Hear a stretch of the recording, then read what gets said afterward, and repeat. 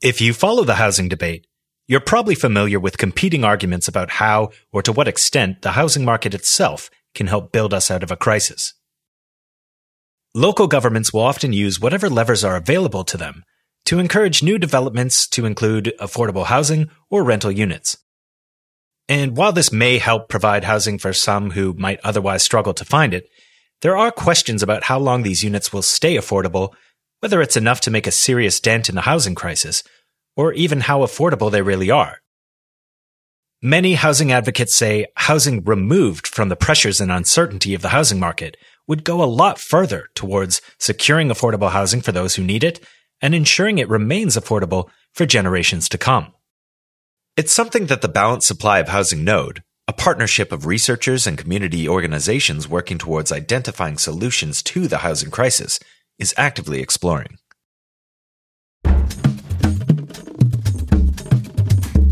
What role does non-market housing play in combating the ongoing housing crisis? This is The Overhead, Understanding Canada's Affordable Housing Crisis.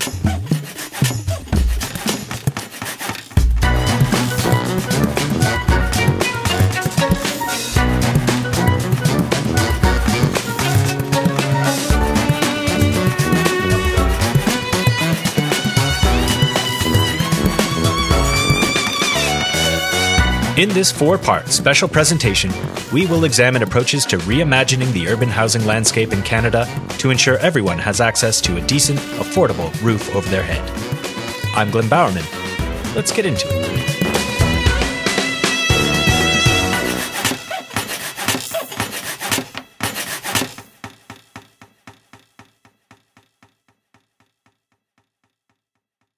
Cliff Grant is Director of Strategic Relations at the Aboriginal Housing Management Association in British Columbia. He speaks to the role non-market housing plays in realizing truth and reconciliation efforts. What are some of the major things that the association is working on currently? Well, I'm glad you asked that because we just launched a strategic plan, an urban, rural, and northern Indigenous housing strategic plan for BC. And so we put together a very inclusive team, an Indigenous advisory council that included Indigenous folks within the government, provincial, federal. We had CMHC on board. We had BC Housing. We had BC Nonprofit Housing Association. We had Health Canada and folks from the AFN approach to gaining autonomy on the on-reserve housing front. So they're called the First Nations Housing Infrastructure Council of BC. So it was a very inclusive team that we had put together to ensure that the strategy was going in the right path, in the right direction. So we had started about a year ago, and we had just launched it in January. And now we're in the process of sharing it, and I'm presenting it right across Canada. And we're looking for support for the strategy and hoping that something comes out in the budget in terms of increasing the numbers of urban Indigenous, safe, healthy, affordable housing in BC. A lot of folks don't realize, but most First Nations people don't live on reserve. They live off reserve. And there's many reasons. One, the lack of housing on reserve. And two, the lack of employment opportunities. So there's this migration to the urban centers to look for work, economic prosperity, and housing.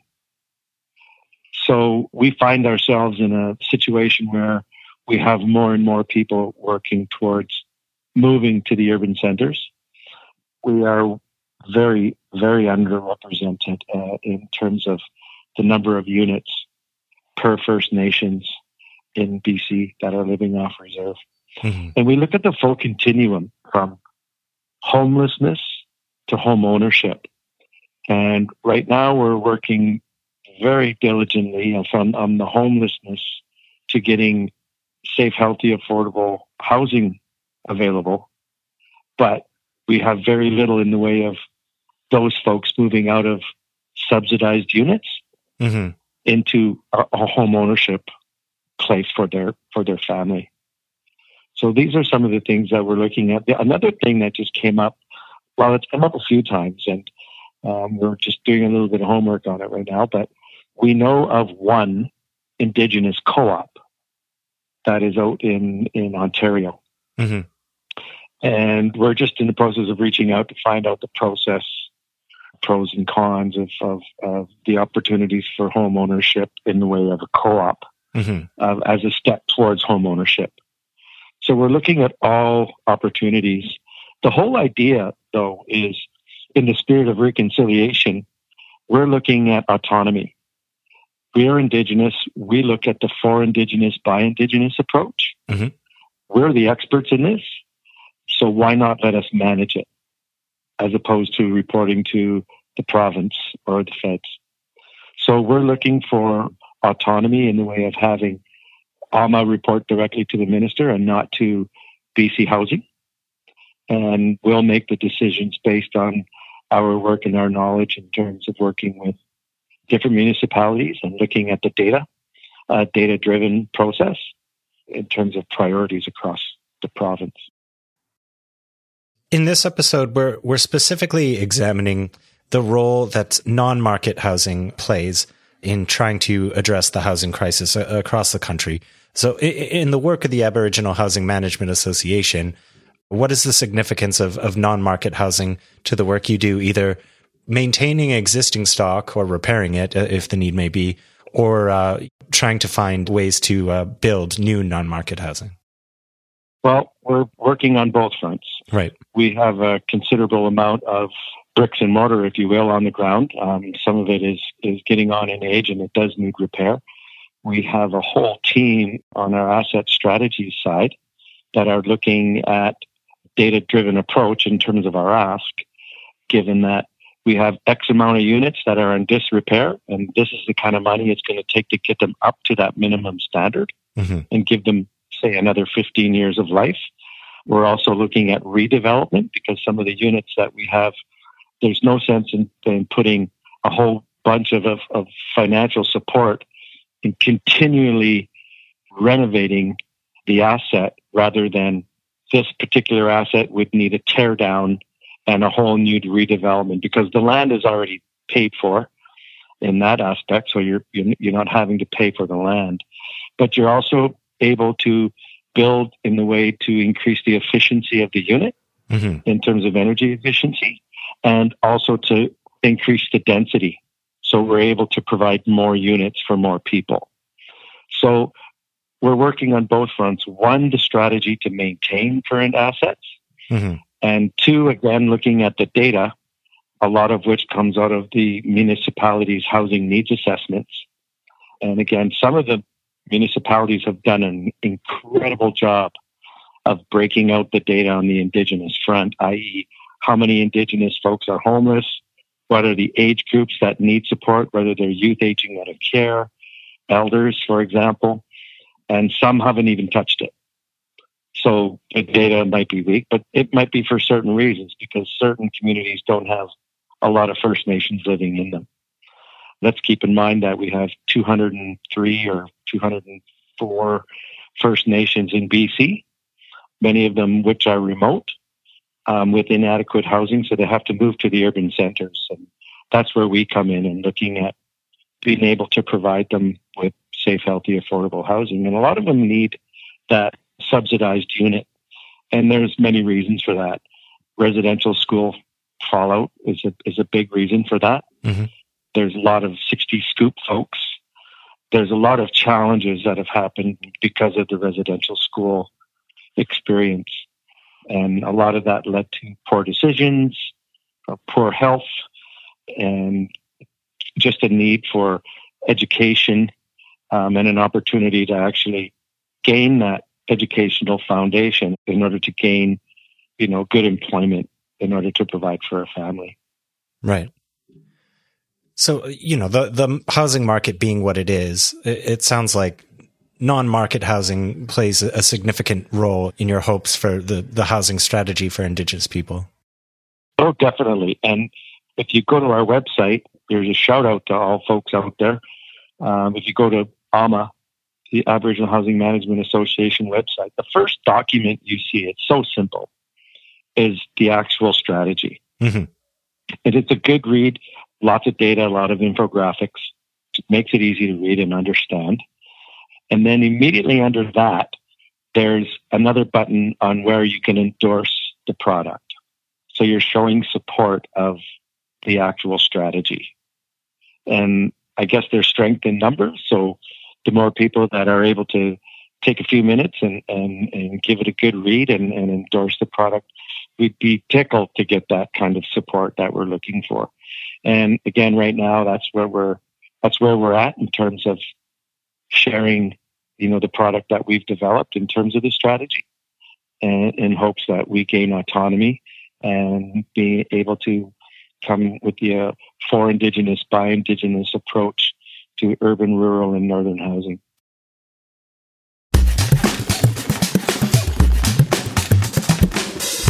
Now, let's go to 3 people working in the Kensington Market and Chinatown neighborhoods of Toronto. My name is Chi Tam. My pronouns are she and her. I am an urban planner and I support multiple community land trust projects. Most of my time is spent with Kensington Market Community Land Trust, but concurrently, they are supporting, and also via my research projects with Kuni Kamizaki and with Susanna Bunce, we are working on a project called Who Owns Chinatown, and are agitating towards incorporating a new Chinatown Community Land Trust on the other side of Spadina. My name is Kevin Barrett. I have lived and or worked in and around Kensington Market for about 30 years. And I do have a background in working in the nonprofit housing sector, but I'm actually a full-time freelance musician and have been for about 25 of those years. But I'm here because I'm the volunteer co-chair of the Kensington Market Community Land Trust. My name is Dominique Russell, and I'm Kevin's co-chair of the Kensington Market Community Land Trust.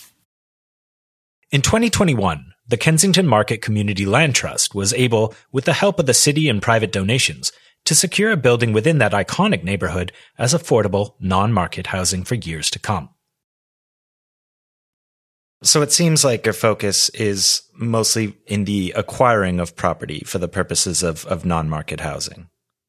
If I'll jump in, that's why it's called a land trust. Obviously there are other very important housing related activities that we're involved in, but structurally we exist, yes, to acquire property first and foremost, to take it out of the market and to hold it in trust for the benefit of the community. That's what our letters patent say. That's what the idea of a community land trust is. I get the sense, though, that the question was implying, are we creating net new units and developing housing, or are we simply protecting existing stock? And actually we do both and more, I would say. In terms of finding new stock, what avenues are you pursuing there? Kevin, you want to talk about the parking lot? Yeah, I was going to say, it's interesting. One of the very first activities that we got involved in after incorporating the land trust was to focus our sights on the Bellevue parking lot, which is, a large municipally owned Green Pea parking lot right in the heart of Kensington Market, was described by the former city councillor of the area as the largest underutilized piece of land in Kensington Market. So we had a vision for that it could serve the community better through some combination of affordable housing and community space. We sponsored a broad community consultation, including a big one-day visioning session for the neighborhood to look at that site and what could be done with it. And then approach the city, and over the last couple of years have pushed the city, first of all, to start some exploration into the use of that project. And ultimately, now the city is intending to release a request for proposals for a nonprofit provider to redevelop that site as new affordable housing and with some community space. And so we're very excited about that. And we're now waiting for the release of that request for proposals in the hope that we become the successful proponent. So that's the main one. We've looked at other options, but the truth is, in our neighborhood, there's not a lot of opportunity for new construction. In terms of protecting existing stock and appropriating it for non-market housing purposes, the headline news last year was a significant win by the Kensington Land Trust. You managed to acquire a multi-unit property with, I imagine, a a lot of door knocking and a lot of letter writing and some help from financial help from the city. Briefly, can you tell me the story of that for our listeners? Sure. We found out that there was an important building in Kensington Market that was on the market. And we'd been keeping our eye on, as Kevin said, there's not that many properties that are multi-unit in the market. But unfortunately, when we did discover it, there was an offer on the table. But very luckily, that offer fell through. And we have a very supportive city councillor and also an angel investor, because all of this, one of the difficulties is of actually putting in an offer and, being in play requires large sums of money. So we were able to get a loan, a long-term loan from a community member that allowed us to put the offer on the table and then very quickly get the financing together. I mean, it was an astonishingly quick turnaround, and part of that seems like a miracle, but also it's the planning that went into it before and the support from our partners that allowed us, for example, to hire GE as a project manager, because we wouldn't have been able to do that without the support of U of T's affordable housing project and the School of Cities and other partnerships. I think Kevin and GE can fill in more because that's the bare bones of the story. I mean, I'll jump in. There's many parts of it. Dominique knows some of the history even better than me, but part of the significant part of that story is that there's a long history of organizing in Kensington, organizing against greedy and bad landlords and trying to control some of the out of control real estate development that happens. And it's actually part of that work that is the backstory to this. Our big sister organization, Friends of Kensington Market, was very involved, along with Mike Layton, our city councillor, in fighting back an attempt to renovict all the tenants in that building 3 years previously. And it was that history with the tenants and the fact that while a couple of people lost their housing, for the most part, that effort was successful in stopping egregious landlord from taking over the place and keeping that relationship with the tenants that provided some of the base, both in terms of a relationship with the tenants and a relationship with our city councillor, that were in place so that we could move quickly when we found this building was on the market. And then through some remarkably quick move at City Hall to provide some funding, some great support from the Affordable Housing Challenge Project at U of T, and people in the neighborhood, we were able to put that deal together. And so the units in this building will be affordable units. I think you have a sort of agreement with the city and with a chance to renew in the future. Is that kind of how it works? We received a long-term loan from the city of $3 million, which was a significant part of how we were able to finance the purchase. The terms of that loan are that money is forgivable at a rate of 1% a year over 99 years, as long as the rent profile of the building stays affordable within city's definition of affordability. Specifically, we have to keep it at or below 80% of the average market rent for the area. So in that way, I mean, first and foremost, I would say the raison d'etre and the articles of patent of our organization are very clear in terms of what we stand for and what we will do. But we have that check or balance built into the financing so that the building has to stay affordable in the long term, which is exactly what we wanted. Mm-hmm. I will say that just knowing the Spacing audience, there are like some angles that I've thought like for a long time about the acquisition and how we made this possible that I feel are extremely unique in even the community land trust sector. Mm-hmm. So in the landscape of Canadian community land trusts, who we are fairly well connected to and talk shop with others all the time, in terms of tenant direct action takeovers, yeah, that's definitely a huge first. I have not seen a tenant union tenant organizing to purchase action in a way that is so direct like our story. And I think it's actually a replicable example, especially for really bad landlord situations, to buy out the landlords that are misbehaving to that degree. The second is that like it's the first mixed use acquisition for a community land trust, a democratically governed neighborhood based land trust organization. And that was significant in terms of like how that interacts with the housing above, with having the stores below. Their rents are at very different rates. Their rent control legislation is extremely different. It gives us extremely different access to property tax implications, to CMHC housing funding, to housing grants in general. Is mixed use building types like something that housing organizations need to think more carefully about? And can this be reclamable? It was inevitable that we would be doing a mixed use project because it's the nature of Kensington, Chinatown, that like everything is mixed use in our neighborhood. So in order to preserve housing, it would have had to be like that in this sense. And that may be true for other really acute downtown contexts in other Canadian cities. And I just find that really fascinating. Absolutely. I think it's safe to say that the housing crisis touches all Canadian cities to various degrees. And a lot of solutions for this are thrown out, and it's probably going to require a holistic mix. But I was hoping that you could speak specifically to the role that non-market housing plays in keeping a roof over people's head, making sure that everyone has access to some kind of safe, affordable housing. I don't mind starting on that one. For me, I mean, I'll be a little blunt about this. I mean, the market's the problem. Mm-hmm.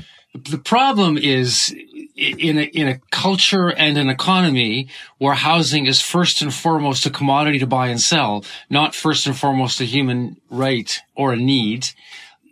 I mean, that's the root of the problem. Baldly, as far as I'm concerned. So while you're absolutely right, in the short and medium term, there's no way we're going to house the population of Canada without a pretty broad range of initiatives. Ultimately, I don't think this economy will ever adequately house its citizens when housing is first and foremost a commodity. People are trying to make money off housing. That's always going to be at odds with what housing is for. So for me, it's all about focusing on our market housing, finding ways to get residential properties out of the market so that we can keep them affordable and keep them serving the community, not serving profit interests. And I've fundamentally believed that as a starting point. That's my motivation for being part of the Land Trust.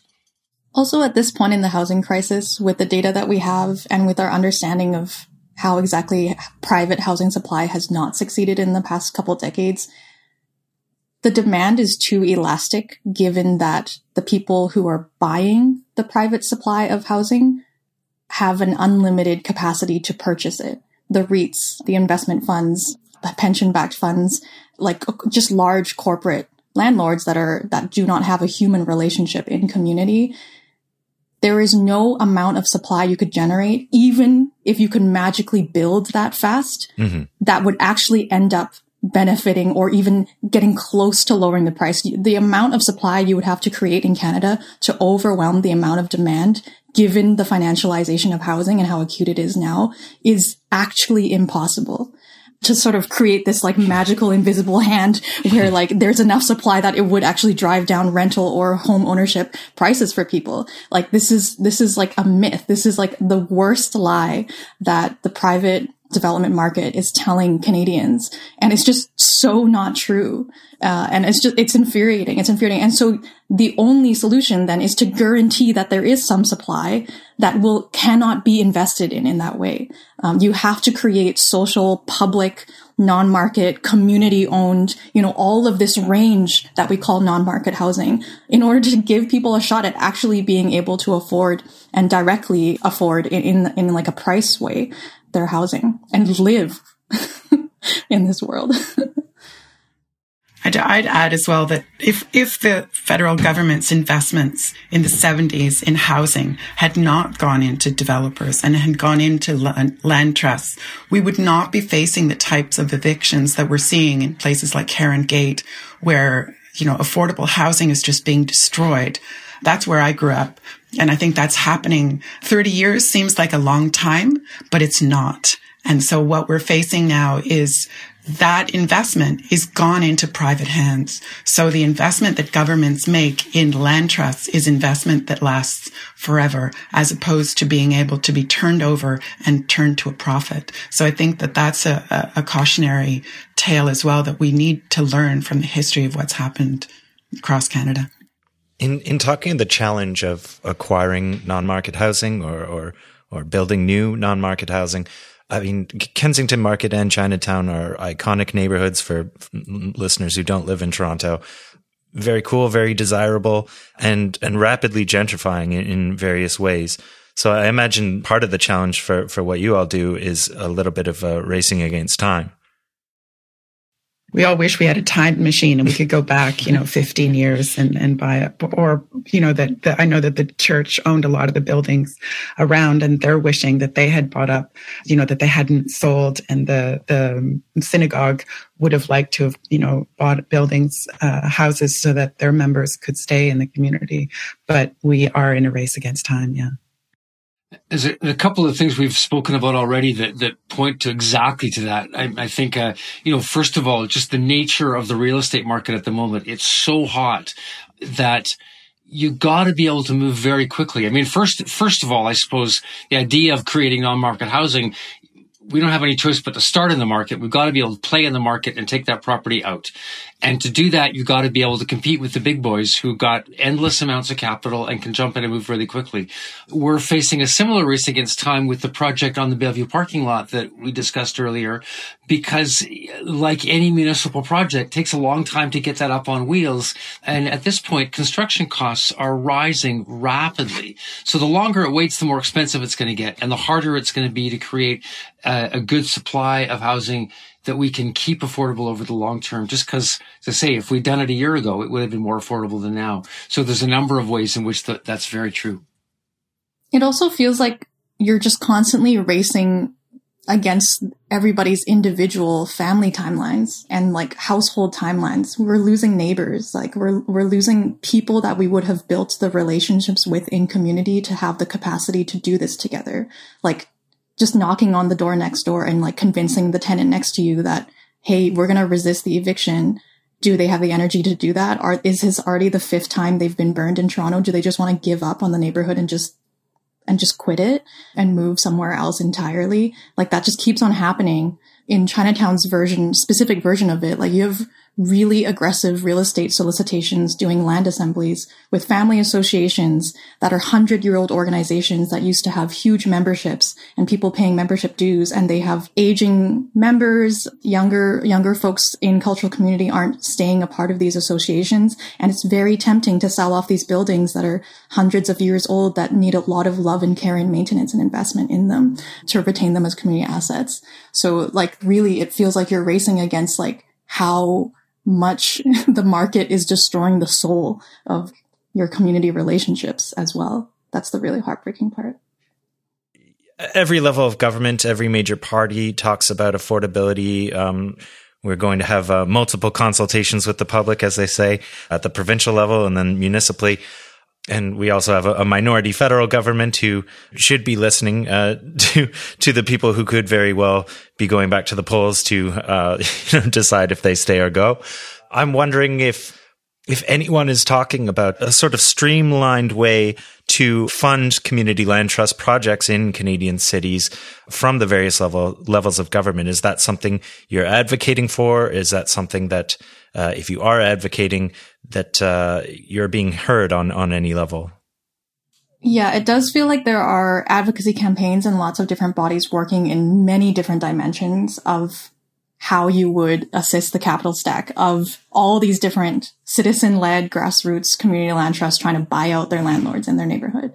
The first is that there is no provincial program, the housing program, period, in Ontario. And I feel like there are many different housing groups that are very aligned on that. So that's a very different starting line compared to, obviously, we have now enough experience. And the MURA program, the multi-unit residential acquisition program from the City of Toronto, has been modeled off of the acquisition success in Parkdale that Parkdale then taught us how to do. And then the city has now officially said, okay, let's create a program modeled after these 2 community land trusts. And based on that, the city is sort of putting a very small amount of money into that program as a demonstration to other levels of government and other municipalities to say, this is the kind of thing that we made possible. We have a very small pot of money. You should match it. You should match it with a huge program that is federal, that is provincial, and that is like permeates regional economies all throughout.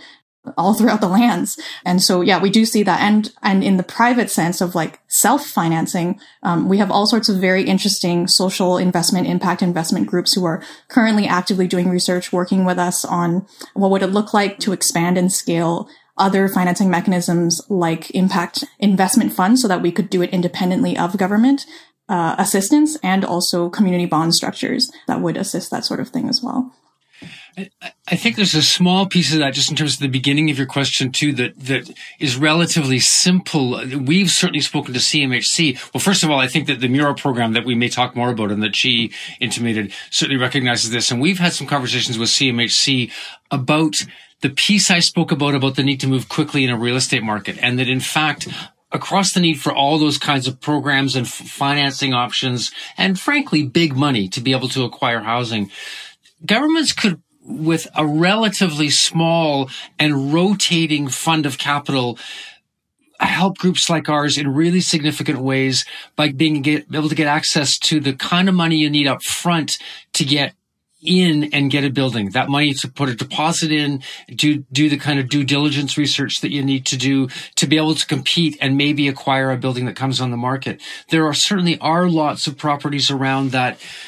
If you own them, you can operate them. Mm-hmm. The rents will cover the operating costs, and with some responsible management and some expertise, you can keep it afloat. It's getting in. And so we've made the case to CMHC numerous times. If there was just a pot of money where we could get, I don't know, a few $100,000 on a short-term basis to get in there, we'll pay you back. Once the building's up and running, that becomes part of the pro forma, and we do it. So there's small things like that, as well as big picture financing options that I think governments can play a really significant role in. But it's been really hard to get the dialogue to the point where politicians understand the importance of preserving existing affordable housing. Like, the conversation for still now, we could say, is mainly like, how do we build more new affordable units while the bucket is leaking so hard? Like, that's what Parkdale has been championing for a long time. It's like, it's a freaking leaking bucket. It's a hemorrhaging bucket. And you're losing these private, quiet rooms and units all over cities, all over the place that have long-term tenants in them that are still paying a rent-controlled amount that they started paying 40 years ago. And those units should be protected, and they're about to get evicted en masse. And they have been being evicted en masse. So I think, like, just even getting governments to the point where they actually understand, oh, there are existing affordable units that we need to protect. We can't just keep on building new supply, quote unquote, into oblivion for nothing. Yeah, that's a new thing. And I feel like we're just cresting that wave with this latest round of housing policy advocacy. And the new supply, the new affordable supply that is being built, sometimes there is a question mark about for how long it will remain affordable. Yeah, it is ridiculous. Like, what, 40 years guaranteed only, and you get 3 units out of like a 5-story development that goes up around your block? It was ridiculous. There's a really important argument about what the investment, like where the government is investing and where that money goes and how long it lasts, and the fact that these investments into affordability are short term and are turned for a profit to developers that then say, oh, we need to build more. We need to build more. We can't build to infinity. And as Chi said, especially when we're losing so many units, so many people. The other thing I don't understand why governments don't understand more is the waste that is overturning people's lives. Chi mentioned the fact that it removes the soul from neighborhoods, but it's not an efficient use of people's talents, and particularly young people's, they're starting out and there's so much time just fighting for the basic ability to live somewhere in a city. And what we're facing is, as it goes across Canada, as you leave Toronto and then you go to Montreal and then you get evicted from Montreal, like, it's everywhere. So we need to start to think about what it means in terms of loss of productivity to spend so much time on those basic things. You all mentioned the Mira program. That's the City of Toronto's multi-unit residential acquisition program. First of all, something like that seems to be at least a tentative stamp of approval for the work that you're all doing in other land trust projects across the city. That seems to represent a significant amount of buy-in. I'm seeing nodding heads. Yeah. Well, confirming that it is indeed. Yeah. I was pointing to Chi, who has in some ways is more conversant with the history of this, but I think you're absolutely right. And the truth is the city approached people in our sector and consulted pretty heavily in terms of designing that program. And it absolutely is recognizing that groups like ours have a very significant contribution to play, both in developing and preserving affordable housing, but also keeping housing affordable in the long term, as Dominique has spoken to so articulately. And that program is quite clearly recognizing that there's real value in the kind of work that we're doing. So we're pretty happy about that. I have to imagine as well that the existence of a program like this may convince people in other communities who were maybe kicking the tires of creating something similar to the Kensington Land Trust or the Parkdale Land Trust, knowing that programs like this exist might convince them to actually go ahead with similar projects. I think the one of the things is the part of our mandate is precisely to be part of a movement to show the success of one thing that can then lead to success of other places, and that, you know, building together some cities and some neighborhoods, not in Toronto, but, you know, some places are in a position where they can be ahead of the wave. And so it's really exciting for us, and it's part of our mandate to provide as much support as we can to other neighborhoods and groups that want to be creating long-term affordable housing in perpetuity. I think that that's a really important, what people are starting to understand. And I think the Mura program, it's exciting that there's so much response.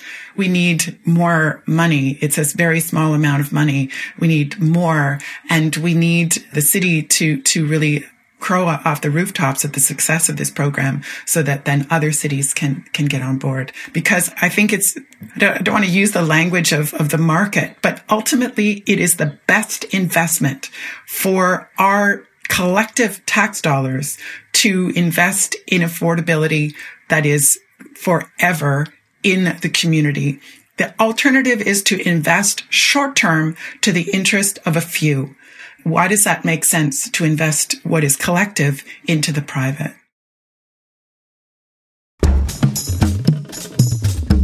Affordability has become the great promise of just about every politician. There are all sorts of solutions being proposed, and many involve fixing the housing market itself. Whether or not that's possible will be the subject of our next episode. In the meantime, one guaranteed solution for providing affordable housing is removing housing itself from the volatility of the market. Land trusts, co-ops, and social housing are all proven tools available to any level of government who wants to make a real investment in the future of housing.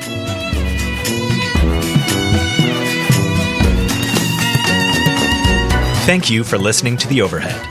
This podcast is a co-production of Spacing Radio and the Balanced Supply of Housing Node.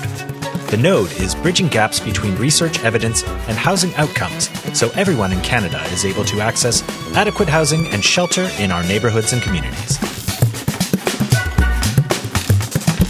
The Balanced Supply of Housing Node is part of the Collaborative Housing Research Network, a joint initiative between the Canada Mortgage and Housing Corporation and the Social Sciences and Humanities Research Council.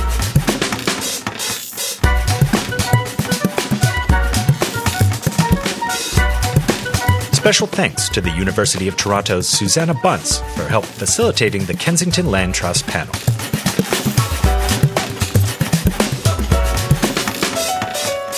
This podcast was produced by myself, Glenn Bowerman, and Neil Hinchley.